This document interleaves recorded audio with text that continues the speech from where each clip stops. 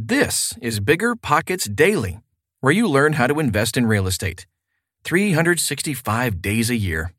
I'm your host, Tyler. The following article comes from the blog at biggerpockets.com, but you can't read the blog when you're commuting to work or getting your Airbnb ready for your next guest. Okay, almost time for the show. We'll get right into it after this quick break. This show is sponsored by Airbnb. Did you know that a long time ago, before I ever started my real estate business, I turned one of my first primary residences into an Airbnb? And that's the extra income that I needed from Airbnb that gave me the confidence to go out and work for myself and eventually quit my 9-to-5 job. And now I have dozens of Airbnbs all over the country. I've even partnered up with the old David Green on a recent property in Scottsdale to take our portfolio to the next level. And of course, we host it on Airbnb. But you don't need to be a full-time real estate investor to start on Airbnb. As a matter of fact, I was self-managing 10 properties while working my 9-to-5 job, so I know anybody can do it. Think about it this way. You're looking for extra income and going on a vacation. Wouldn't it be great to rent out your space and let your property pay for itself while you're gone? I did this one time. I pitched my wife and my roommate, because we were house hacking, on the idea of renting out our home, and it paid for all of our expenses on a trip to Mexico City. So go and give it a try. It might just change your life, just like it did mine. And I really do mean that. Your home might be worth more than you think. Find out how much at airbnb.com/host. Meet RentApp, the seamless, secure, free way to collect rent. Built by a team of fintech veterans behind Square and Cash App, RentApp uses ACH bank transfers to deposit funds directly into your account. You don't even need to download anything. RentApp setup is straightforward for renters, and there are no apps for landlords to download. Both get peace of mind with a digital transaction history. That means no more lost checks, managing a dozen different payment apps, or even wondering whether payment was sent. Landlords say RentApp is the most convenient way to collect rent, and we think you'll agree. RentApp, the free and easy way to collect rent. Learn more at rent.app/landlord. That's rent.app/landlord. Not all real estate agents are created equal. It matters who you choose. By David Green. For as long as people have been having to work through agents to buy properties, there have been people looking to change that workflow. Trust me, as someone who buys properties and had to go through agents to do so, I get it. Most people know I'm a real estate broker in California. Not everyone knows the whole reason I got my license is because I was sick of the agents I used knowing less about real estate than me. At a certain point, I just decided to go for it, get my own license, and work with my friends and family. That was about 5 years ago. Today, my team is doing great. We're helping people sell their homes for ridiculously good prices, more than my competitors get for their clients. We are also helping buyers get properties under contract, often when there are 10 to 15 other buyers going after the same properties. In addition to that, we're doing everything I wanted agents to do for me when I was buying. That includes analyzing deals, running numbers, helping with rehabs, explaining the loans, and more. I'm also still buying properties. That means I'm relying on agents to do a lot of these same tasks, and I'm often disappointed. I'm one of the few people I know who experiences this frustrating situation from both sides. I'm an investor who wants an agent to help me, and also an agent who sees how often we are dismissed, discredited, and disregarded. There's clearly a problem in understanding each side's position, and today's podcast will hopefully help address that. But first, let's lay out where most of the problems arise when working with real estate agents. Poor expectations. One of my favorite quotes is, "Blessed is he who expects nothing, for he shall never be disappointed," by Alexander Pope. My, oh my, isn't this true? Just about every form of conflict we experience in this life comes down to unmet expectations. Consider you buy a ticket for a flight to Hawaii. You are warned there may be massive turbulence. You'll likely be nauseous. There will be screaming babies on the flight, no food served, and no alcohol available. Your legs will be cramped, and it will be a constant stream of getting up and sitting down to let others use the lavatory. In spite of all this, you buy the ticket anyway. Why? Because it's Hawaii. It's worth it. Now consider you buy the same ticket, but you are oversold. The airline does not tell you there will be no food or drink. You assume there will be, because there was the last time you took the flight. The airline shows you marketing photos of relaxed people lying back and sleeping soundly with plenty of legroom. Basically, you're sold that the flight itself will feel like Hawaii. This is what you have in mind when you buy your ticket. Now, assuming both scenarios end up with the exact same flight, in which circumstance do you enjoy yourself with a more positive attitude? Only the first. Why? You had appropriate expectations going in. It's important to be given realistic expectations up front, especially if those expectations are lower than we would have previously thought. This works for a simple reason. When we know what we are getting into and we decide to move forward anyway, we are willingly buying into the process. In essence, we are becoming a partner in the experience, a willing one. Consider one more example to clarify. Imagine going into a restaurant. You ask about the wait time. They tell you 1 hour. You decide that it's worth it, and you put your name in. 50 minutes later, they call your name. You're thrilled. It was 10 minutes early. You love this place. Now imagine they tell you 10 minutes to wait.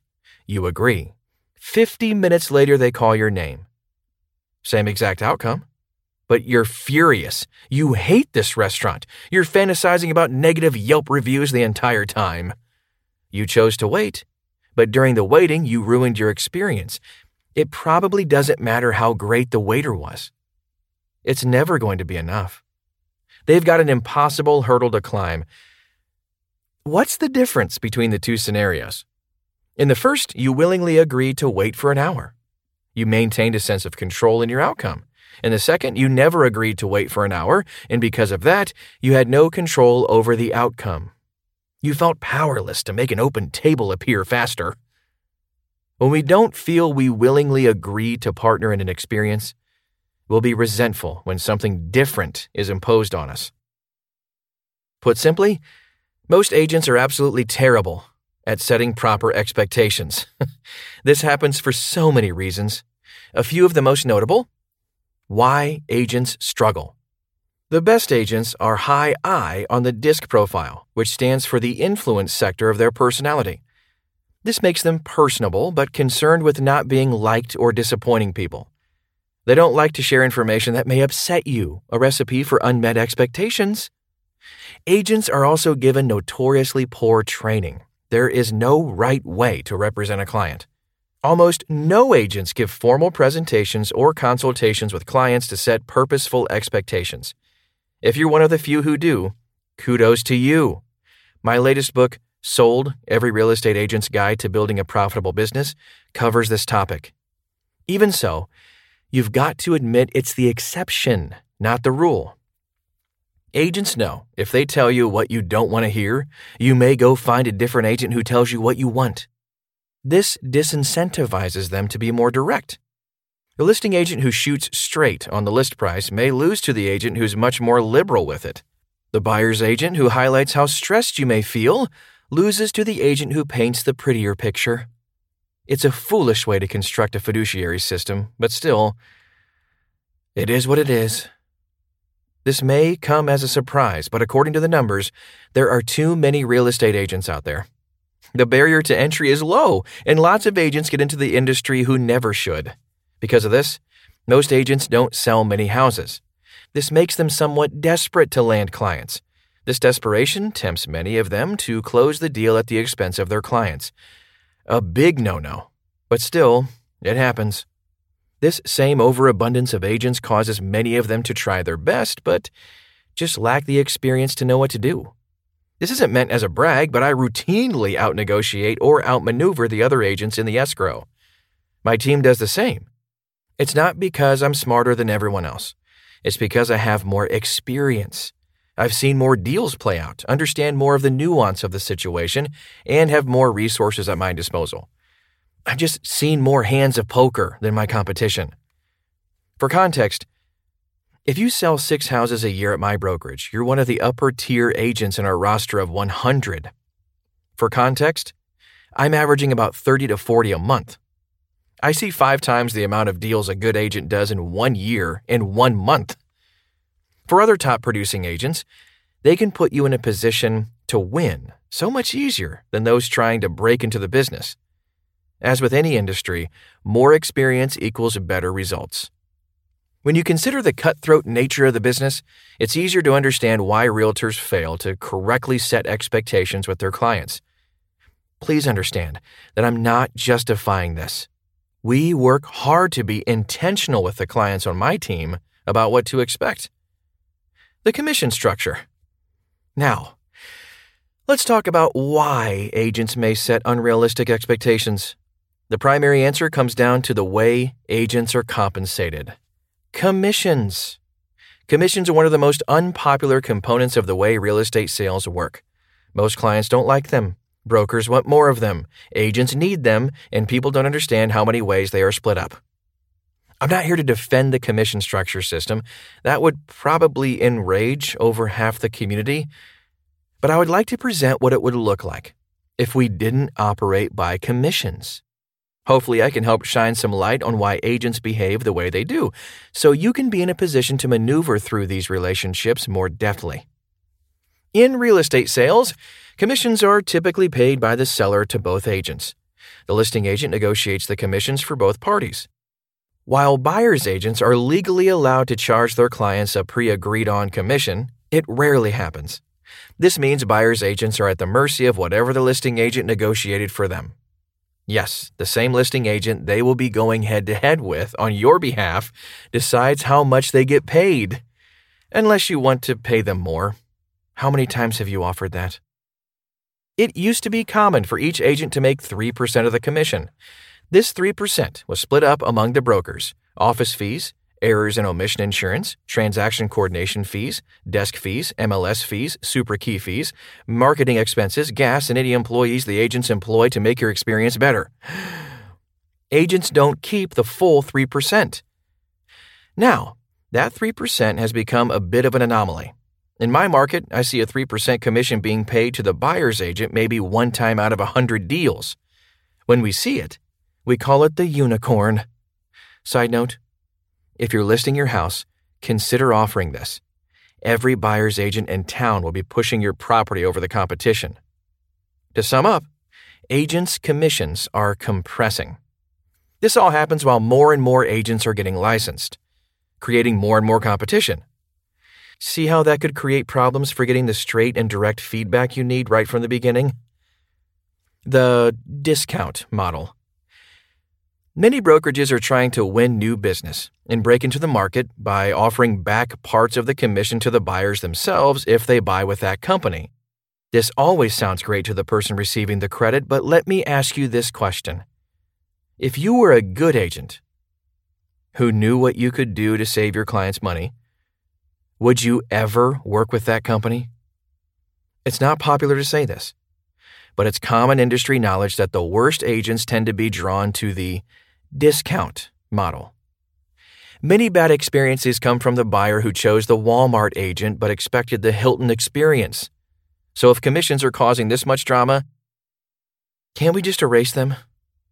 We can! Let's talk about what that would look like. A world without commissions. First off, many agents would be thrilled with this.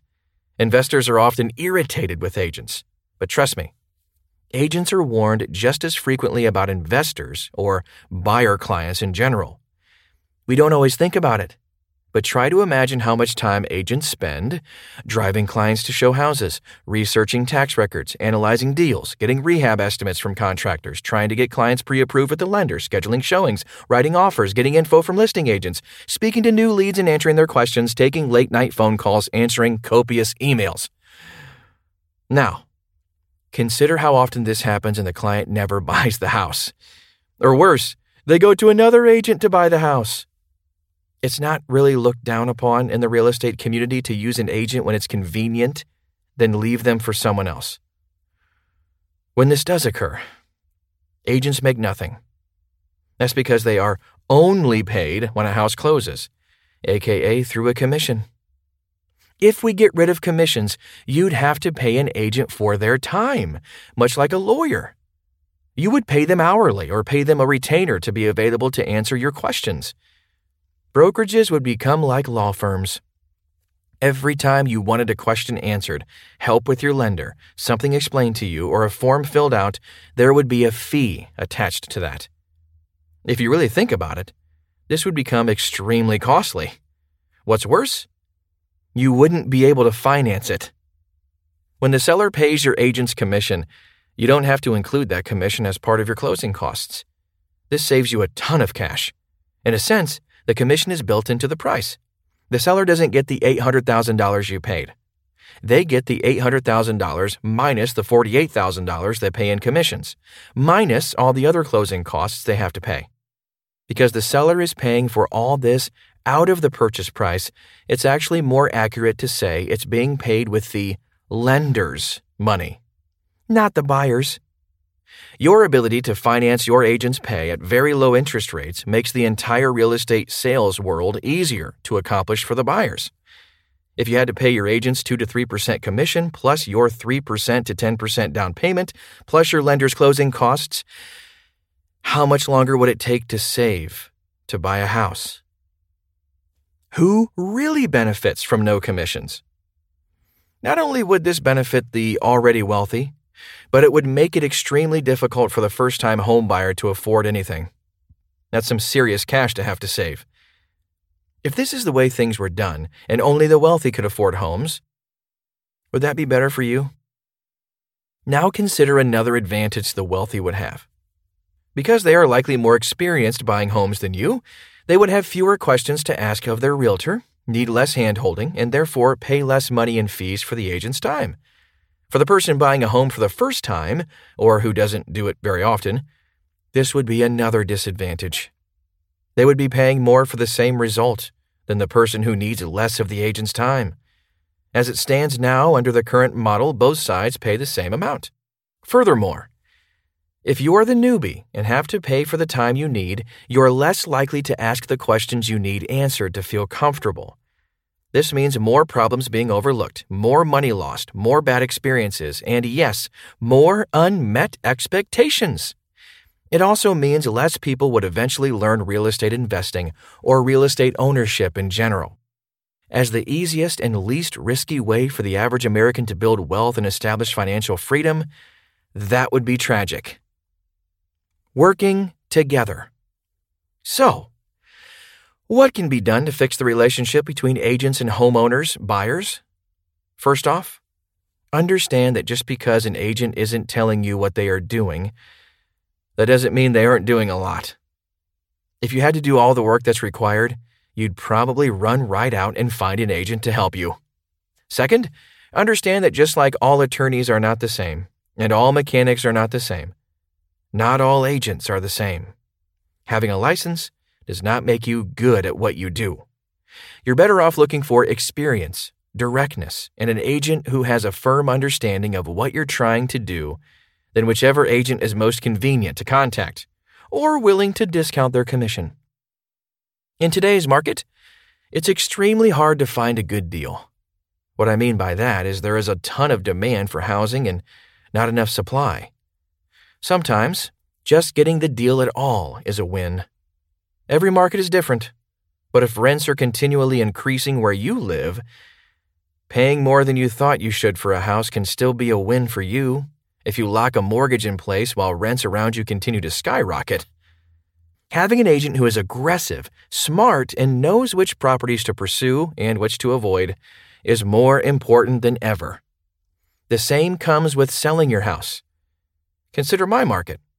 My average price point is probably $900,000 or so. It's not uncommon for sellers to want to sell their house for 5% instead of 6%. That 1% commission is a total of $9,000 to them. How agents pre-negotiate. Consider that I frequently negotiate deals for $50,000 to $150,000 over fair market value based on comps. Here's what you may not know. Before I ever bring an offer to my client, I've already contacted the listing agent and negotiated it much higher. Before I advise my client to accept the highest offer we received, I go back to the other agents and push them even higher on price and terms. I call the lenders of the buyers to make sure they are approved to go as high as the buyer agrees to. I make several rounds of calls to squeeze every dollar I can out of the other side. This is the standard our clients can expect from us. Now, my point is, does it make sense to argue with me over that $9,000 in commission if I can make you an extra $50,000 just by pouring more effort into your deal? People hate commissions so much, they forget how small a part they play in the whole deal. It's simply foolish to worry more about such a small number when your agent can make such a big difference in your net outcome. I know saying this will be unpopular. Many agents who discount their commissions will reply, "I would still try my very best." Many sellers will say, "I expect my agent to do their very best job regardless of the commission." That's all well and good. What I'm saying is, we routinely out-negotiate these same agents you're speaking of. There is actually some skill involved in this, and as the person choosing the agent to represent you in a home sale, this really matters, especially in a hot market where homes sell themselves. You're not paying an agent to sell your home. You're paying them to maximize your profit. How the best real estate agents think. The best listing agents do this by anticipating problems, removing them, taking leverage away from the other side early, marketing your property incredibly, putting it in the best position possible to sell, and then negotiating for every dollar. When a market is this hot and challenging, the stakes are higher. It's more important you choose an experienced, knowledgeable, and skilled agent, especially now. Don't believe the hype that the agent doesn't matter. The right one can get you amazing results, whether on the buyer side or the seller side. My anticipation is we are going to see a lot of changes in the real estate sales market. I expect to see a massive amount of marketing aimed at you, the consumer and potential clients, to convince you that this company, brokerage, system, or product is better than all the others. It's a tough spot to be in and difficult to know how to interpret everything that's coming at you. My hope with today's podcast is to pull back the curtain and give you a look behind the scenes of buying and selling real estate.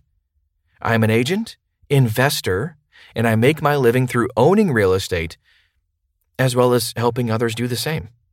I talk about it every week, and I obsess over understanding this industry at a high level. When it comes to how I purchase my own real estate, I put a lot of thought into choosing who represents me. I hope you do the same. That's today's show. We'll see you tomorrow. But in the meantime, check out the Bigger Pockets bookstore at biggerpockets.com/store. You can learn about flipping, rental properties, negotiating, note investing, and more. Most titles are available as audiobooks too. Thanks for listening, and we'll see you in 24 hours.